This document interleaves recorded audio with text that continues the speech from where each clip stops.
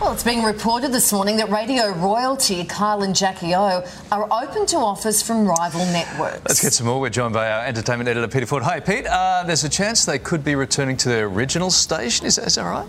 Wouldn't that be extraordinary? So this report today is in the Australian Financial Review. So, big time, lots of cred. And they say an overture has already been made to them to go back. Now, to be very clear, they are still under contract at the current network until the end of next year. Now, that can't be broken, and there's no desire to break that. But certainly with the sort of amounts of money we're talking about and the demands that will be put forward to be met, it's going to take a long time to negotiate this. They say it may come to an head as soon as the end of this year, but they will still remain in place until the end of next year. Now, it's not about money anymore. Well, it's always about money, but the money isn't the major thing. They are both said to be on $8 million each per year, and they obviously will end up getting more than that. But I think it's more for Kyle. There could be two factors at play. Number one, do you want to go back to the old network where they said to him, we think your glory days are over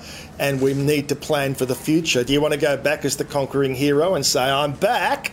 Or, in fact, what Kyle, I know, really wants to do is National Breakfast, a breakfast show that's heard outside of Sydney. Particularly, he wants it in Melbourne. They already have their packaged up show, which is very successful, that goes to where at the end of the day. But I think breakfast radio will be the key for Kyle and for Jackie O.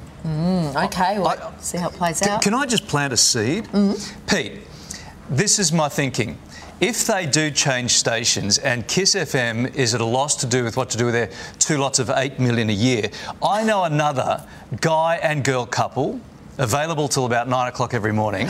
Sometimes they get on, sometimes they don't. Pretty cool. Well, that's good. It could and work. Probably do it for half the price. Yeah, that's right. I'd be happy with 4. Well, you put yourself into that pretty quickly. No matter how it plays out, it is going to be the biggest talent deal ever signed in this country. I think it already is, basically, but they will top themselves. Wow, okay. It's officially the final week of Sir Elton John's global farewell tour, Pete. Can you believe it? It really is. Unless they do a last-minute extension. But it was 5.5 years ago that Elton first said, I'm doing my farewell tour. 5.5 years ago. It's almost 5 years since the first concert took place. Now, of course, during that time, COVID obviously interrupted everything.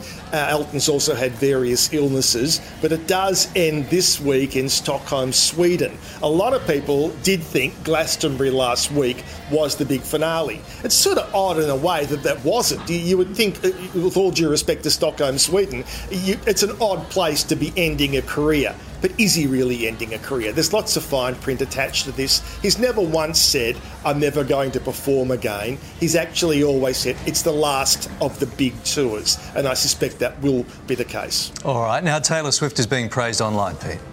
Yeah, so the Taylor Swift show, we've talked so much about it, and it's a big, high-tech show, and when a trapdoor doesn't open, what's a girl to do? She's got to run, right? Take a look at this.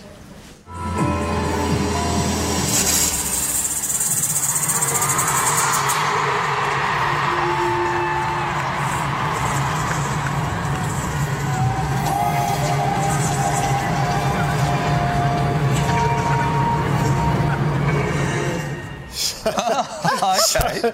There's that trap door. You can see a little stamp with a foot. Yes. Say, come on, work for me. And she knows that this show is timed to the second, and she's got to get to where she's got to be to get ready for the next scene. So subsequently, she just hot-footed it out of there. Oh, trapdoor guys at Centrelink. It's interesting, but it was quite gainly how then she just ran off. I always thought she would have put a skip in or something, but she kind of just quick, I've got to go. Yeah. Well, many a diva would have said, it's your problem, you better fix it. I'm not running. Like Barrett's running to the sunrise cooking table. All right, Pete, thank you, mate. We'll get back to you again shortly. Thanks, Pete.